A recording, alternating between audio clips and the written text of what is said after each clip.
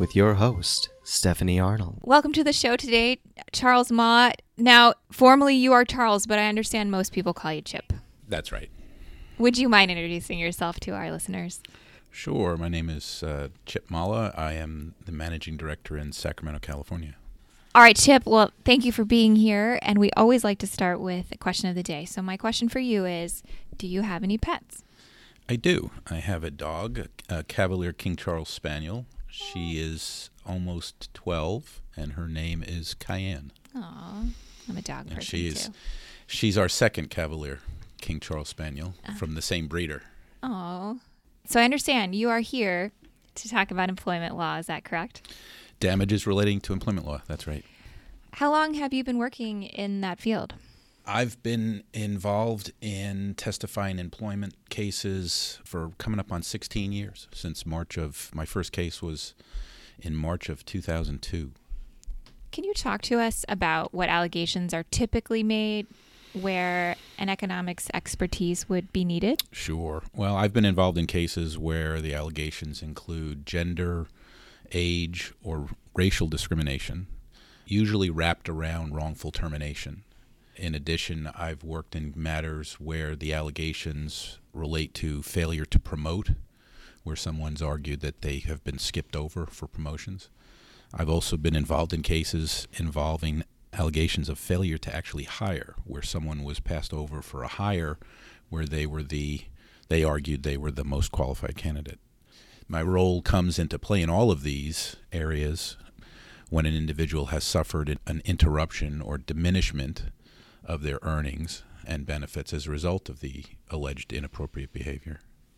And your role is to quantify the economic impact of the alleged conduct of the plaintiff? That is right. Yes, that's correct. Could you talk to us a little bit about how an economist performs a damage analysis in an employment case?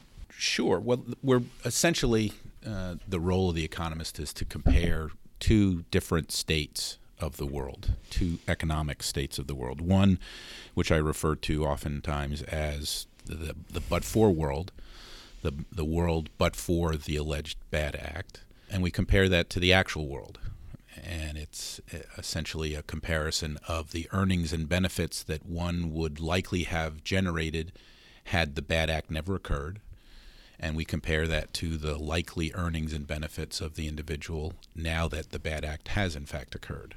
The difference between those two states of the world is essentially the damage that we're looking at. Now, that sounds like your analysis has to take a lot of information into account when doing a loss estimation. I thought we'd talk about the major issues you run into in your employment damage analysis. Can you give me an idea of what major issues you run into in doing your work? In other words, are there major areas in your analysis to which an opposing expert might take exception? Well, there are a number of areas where the experts typically don't disagree. One area is how long someone might likely work, how long they'll be engaged in the workforce. There's statistics to generate some estimation about that for individuals. We typically don't have problems in the area of life expectancy if the damage analysis is going to take someone out to their full life. Those are areas where economists don't typically disagree. But there are some areas where the two economists are likely to have a disagreement because they've used different parameters. As we discuss them, I'll note where non-economist experts or attorneys themselves drive some of the parameter choices the economists use. But it's safe to say that there are the differences that we come to in our analysis across economists are oftentimes driven by these different parameters. So your analysis isn't necessarily self-contained. You rely on inputs from others for some of your analysis. Is that correct? Yeah, that's almost always true. Whether it's an assumption I'm asked to make by an attorney or an earnings level I'm asked to adopt by a vocational expert. We often use other experts that provide parameters for our analysis. Before we get into using those types of experts, can you highlight the major areas where analysis between the two economic experts can vary? The first area has to do with the earnings the plaintiff would have likely earned had the discrimination or termination never occurred. The second is the composition and levels of additional earnings and benefits the plaintiff would have likely earned had the discrimination or firing not occurred. And these additional benefits include things like health benefits, bonuses, overtime, things of that nature. The third area focuses on the appropriate length of time that a terminated employee needs to find alternative employment, and in fact, what exactly constitutes quote-unquote alternative employment. And the fourth area of some disagreement has to do with the likely growth path of alternative earnings and how long the damages may exist for the plaintiff. Clearly, it sounds like the no termination earnings and earnings with termination are keys to the ultimate damage figure you derive, aren't they? That's right. Now, there are some additional issues we probably won't get into today that can have a major impact on the total damage figure that the expert calculates. One example would be the discount rate. That's an area where experts can have disagreement, but those disagreements are derived from a different approach or a different methodology employed by the expert, opposed to parameters that we're asked to make by counsel or a vocational expert. We're not going to talk about that particular issue today. Perhaps we can talk about that issue on another podcast. We'll bring you back. But for today, I think we can briefly highlight the issues surrounding the earnings profiles and growth, both with and without termination. Well, let's start with your first issue, and that was the likely growth of earnings of the plaintiff had the termination never occurred. What sorts of issues do you grapple with here? Well, the first issue is an actual accounting of what those earnings are. What comprises the individual earnings? Oftentimes, an individual has regular base pay. They may have overtime or shift differentials. There are typically other particular payments in certain lines of work that are contractually obligated by the employer to be paid. And an accounting has to be done of those particular earnings. And based on those current earnings, the number one issue is what are the likely earnings in the years following the termination discrimination. Chip, what kinds of data do you look at to determine that? Well, not surprisingly, it depends. If the plaintiff had a lengthy tenure with the employer, we want to look at historical earnings over a period that gives us a genuine feel for what the future earning stream might look like. So the past can give insights into the future? Exactly. However, this isn't always true. For example, if the past earnings profile includes past promotions where there are distinct income jumps and ongoing promotions are not likely to occur into the future, we have to take into account that those promotions impacted the growth of past historical earnings but may not have much of an impact on future earnings. And so we need to adjust the future growth to account for earnings increases that do not include such promotions. What about the reverse situation? Suppose an employee hasn't had any or many promotions in the past, but now has enough experience where future promotions are possible or, very likely. How do you deal with that? If available, we'd look at growth patterns of comparable employees. If we can show that the plaintiff was similarly situated to other employees who didn't suffer from the discrimination or the wrongful acts, these other employees' earnings profiles can give us some insight into what the plaintiff's earnings might have looked like. We do have to be careful, however. What do you mean? Well, promotions are often very personnel-specific event. They tend to happen to specific people for specific reasons. In addition, not everyone can get promoted. There have been a number of cases I've worked on where an individual has argued they should have been promoted. However, if you look at the department in which they worked, there was no real room for another individual promoted to the position they think they should have been promoted to. And so you have to be careful about promoting and assuming promotions in the future unless it makes economic sense. Are there times when promotions are a little less speculative? In some cases, yes. For example, there are a number of public service positions like firemen and police officers where there's a pretty set timeline of occupying certain positions before being promoted. In such cases, promotions are actually part of the general earnings profile, and in those situations, an appropriate expectation can be gleaned from the pattern of coworkers' experience or from the contractual obligations of the employer. Is the assumption of promotions one of those areas where you get input from others? Like, in other words, are you sometimes asked to assume a timeline for promotion? That's correct. Sometimes that assumption comes from counsel, who intends to prove through evidence that an individual was likely to receive a promotion. Other times I'm asked to make an assumption about a promotion by a vocational expert who holds the opinion that the plaintiff was likely to receive a promotion in a given time period. So sometimes other experts give you that assumption? Yes, I often work in conjunction with vocational experts, and these are individuals who have a particular expertise in vocational training and skills assessment. And these are individuals who oftentimes interview the plaintiff. They run some aptitude and capacity tests. They may determine that a plaintiff would likely receive a promotion and then opine about that. In those cases, I no longer own that assumption. That's now an assumption that the vocational expert is planning to opine about it at trial. Well, let's go back a little bit to growth earnings over time. How do you estimate that? Sometimes I use historical growth patterns. Sometimes I use specific earnings growth data from third parties, like the Department of Labor or other third parties who do surveys to determine growth rates over time. I've used simple cost indices, employment wage indices from the Department of Labor, and I've used all three of these things depending on the circumstances. The important thing for me is to try to ensure that the growth rate that I do use can be supported by other evidence and that it makes economic sense. Let's turn to the second issue that you need to deal with, and I believe you said that's the composition of, levels of, and the changes in additional earnings and benefits. What are the issues in this area? Well, here we want to be sure we properly account for all additional earnings and benefits that the plaintiff would have likely earned. Some of those additional earnings include things like bonuses, overtime pay. In some positions, there are stock options. Oftentimes, there are retirement benefits, either in the form of 401ks or contributions to a retirement plan. And of course, health benefits are a big component of potential additional earnings. Would you mind giving us just a bit more of a breakdown for our listeners? Many employers provide a host of different benefits. A good example are health benefits in the form of health insurance.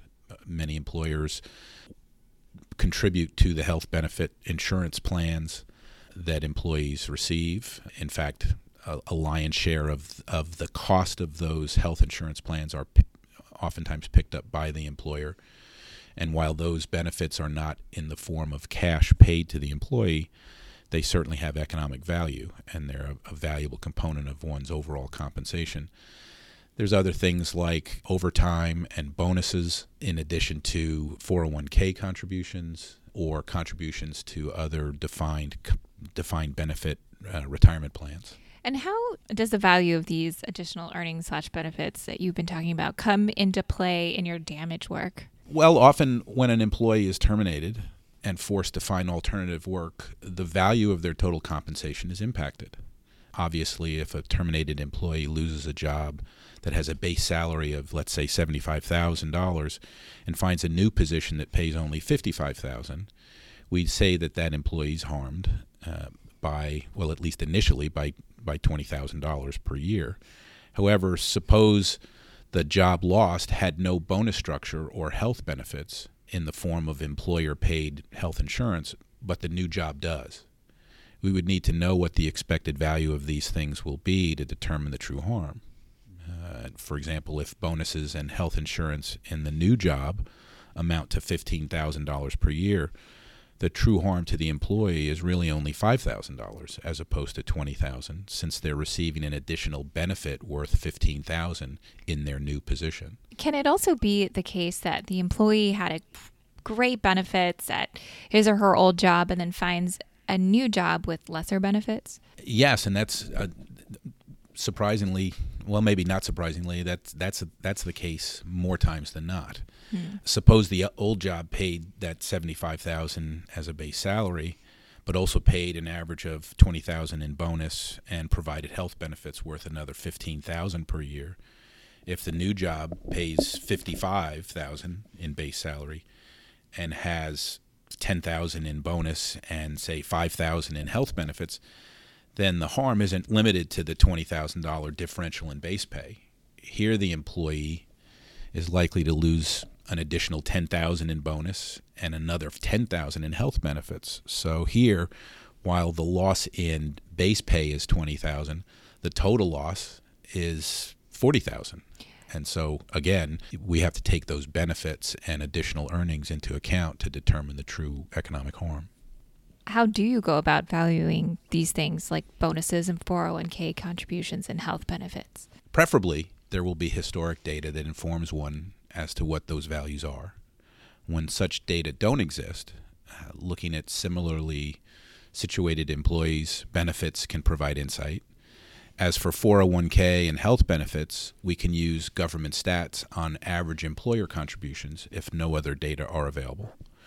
Again, in all instances, we want to ensure that we recognize any shifts in benefit policies that may have taken place at the firm accused of the wrongful termination. What do you mean? For example, companies often change their 401k matching contribution levels over time. Sometimes they match, let's use an example, 4%. And then increase or decrease that matching amount by a percentage point based on company financial health.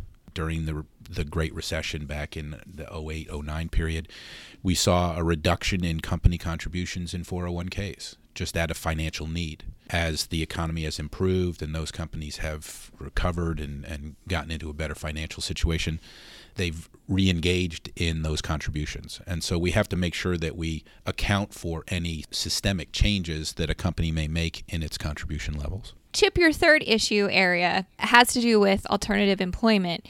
What is considered alternative, and how long should it take a displaced employee to find such employment? Can you explain this for us? Clearly, the ultimate damage estimation we calculate will be driven in part by how successful the plaintiff is at finding comparable alternative employment with earnings and benefits similar to or sometimes greater than those lost through termination. The interesting thing here is that as an economic matter, any alternative earnings stream is an offset to one's lost earnings due to termination.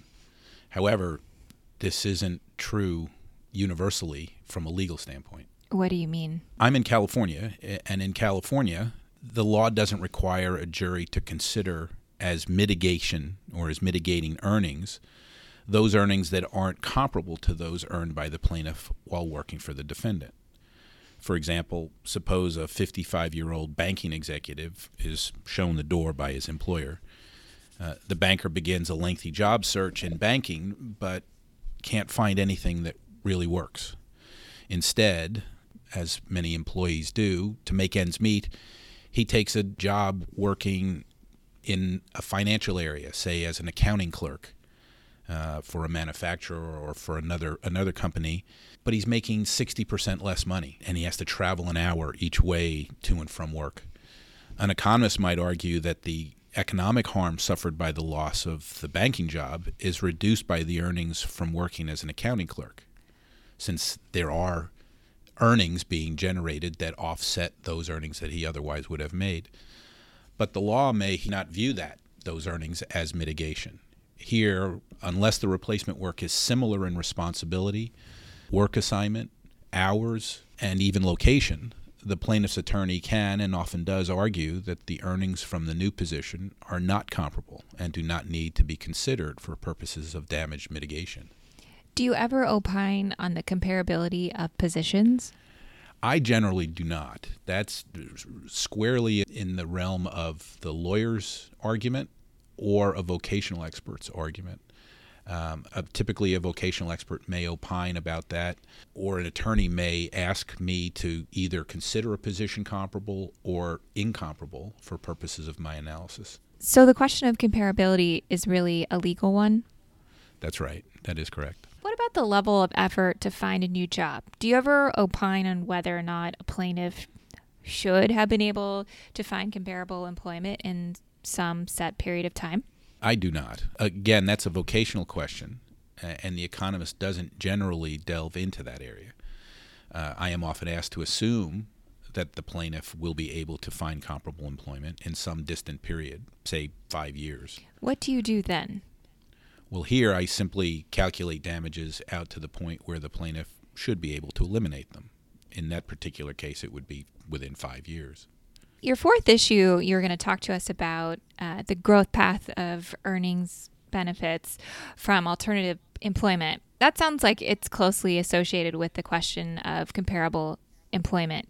How does the economist determine how a plaintiff's alternative earnings will grow and say how long it should take to mitigate his or her harm? If the plaintiff has found alternative employment and that employment is deemed comparable, I can look to historic norms of growth for that position. We may be able to use the plaintiff's own experience if they've been in that position for any length of time, or we may be able to use other similarly situated employees' earnings growth rates to see how the plaintiff's earnings should grow over time. Can you use government data on earnings growth to make a determination if no job-specific data are available? Yes, and I oftentimes do. And does the estimated growth in the alternative earnings essentially determine how long damages will exist? That's exactly right. Think of two parallel lines, one higher than the other, both growing over time. You can think of the top line as representing the earnings and benefits from the position lost by the plaintiff through termination. The lower line represents earnings and benefits from the alternative employment. If the growth rate in earnings of the alternative position is lower than that of the original earnings, then the two lines, they won't actually run parallel. They'll actually diverge over time. In that situation, do the damages ever end? Unless I'm asked to assume some future cutoff date for damages, no. Damages will exist until the plaintiff leaves the workforce. In fact, damages could continue during the plaintiff's retirement if his retirement earnings are also lower from the alternative employment. What about a situation where the alternative earnings and benefits look like they will grow faster than the earnings and benefits of the original job? What do you do? That is a situation where the two lines we were just discussing would actually converge over time. Here, damages could end relatively quickly, or they could take some time to end if the two lines are far apart at the beginning. In other words, if you find a low-paying job with a lot of growth potential, you may have high damages initially, but those two lines of growth over time will converge, but it still may take some time. But they could end sooner too, right? Certainly. I have a question. Suppose the two earning lines converge in 5 years, but the plaintiff has a work life that should last another, say, 15 years. Since the alternative earnings are growing faster than the original earnings, doesn't that mean that the plaintiff could ultimately be better off in the new position? Economically, this can be true. This is a situation where the law steps in and precludes the consideration of those out-year higher earnings. I oftentimes jokingly refer to the defendants trying to make this claim as the, quote, "we canned you for your own good" defense. While it might be true that the plaintiff could ultimately be better off in the new position, where in the last 10 years of employment, they're actually earning more in their new found position, the law doesn't require an offset for those out years. The law says that once damages have been mitigated, the question of damages has been answered. The offset years don't count. The defendant doesn't get to count those higher earnings in the out years as a way of eliminating or reducing those damages. The damages essentially end when the two lines converge then? That's right. Again, there sometimes is a tension between the economics of damages and the law of damages. Well, Dr. Molla, you have given us quite a lot of information, and we just want to say thank you for being here. But before we let you go, we ask everybody their first time they're on the podcast the same question. So the question for you is, what is your favorite part about being an economist? My favorite part of being an economist is I get to teach. Even though I don't do it in a classroom setting, I consider my opportunities to testify at trial an opportunity to teach a jury something about economics and something that's hopefully useful to them, not only in that case, but hopefully in their everyday life. Well, thank you again, Chip, for being here. And if you'd like to learn more about Dr. Charles Mala, head over to our website at www.econ1.com. Thank you for joining us on Inside Expert.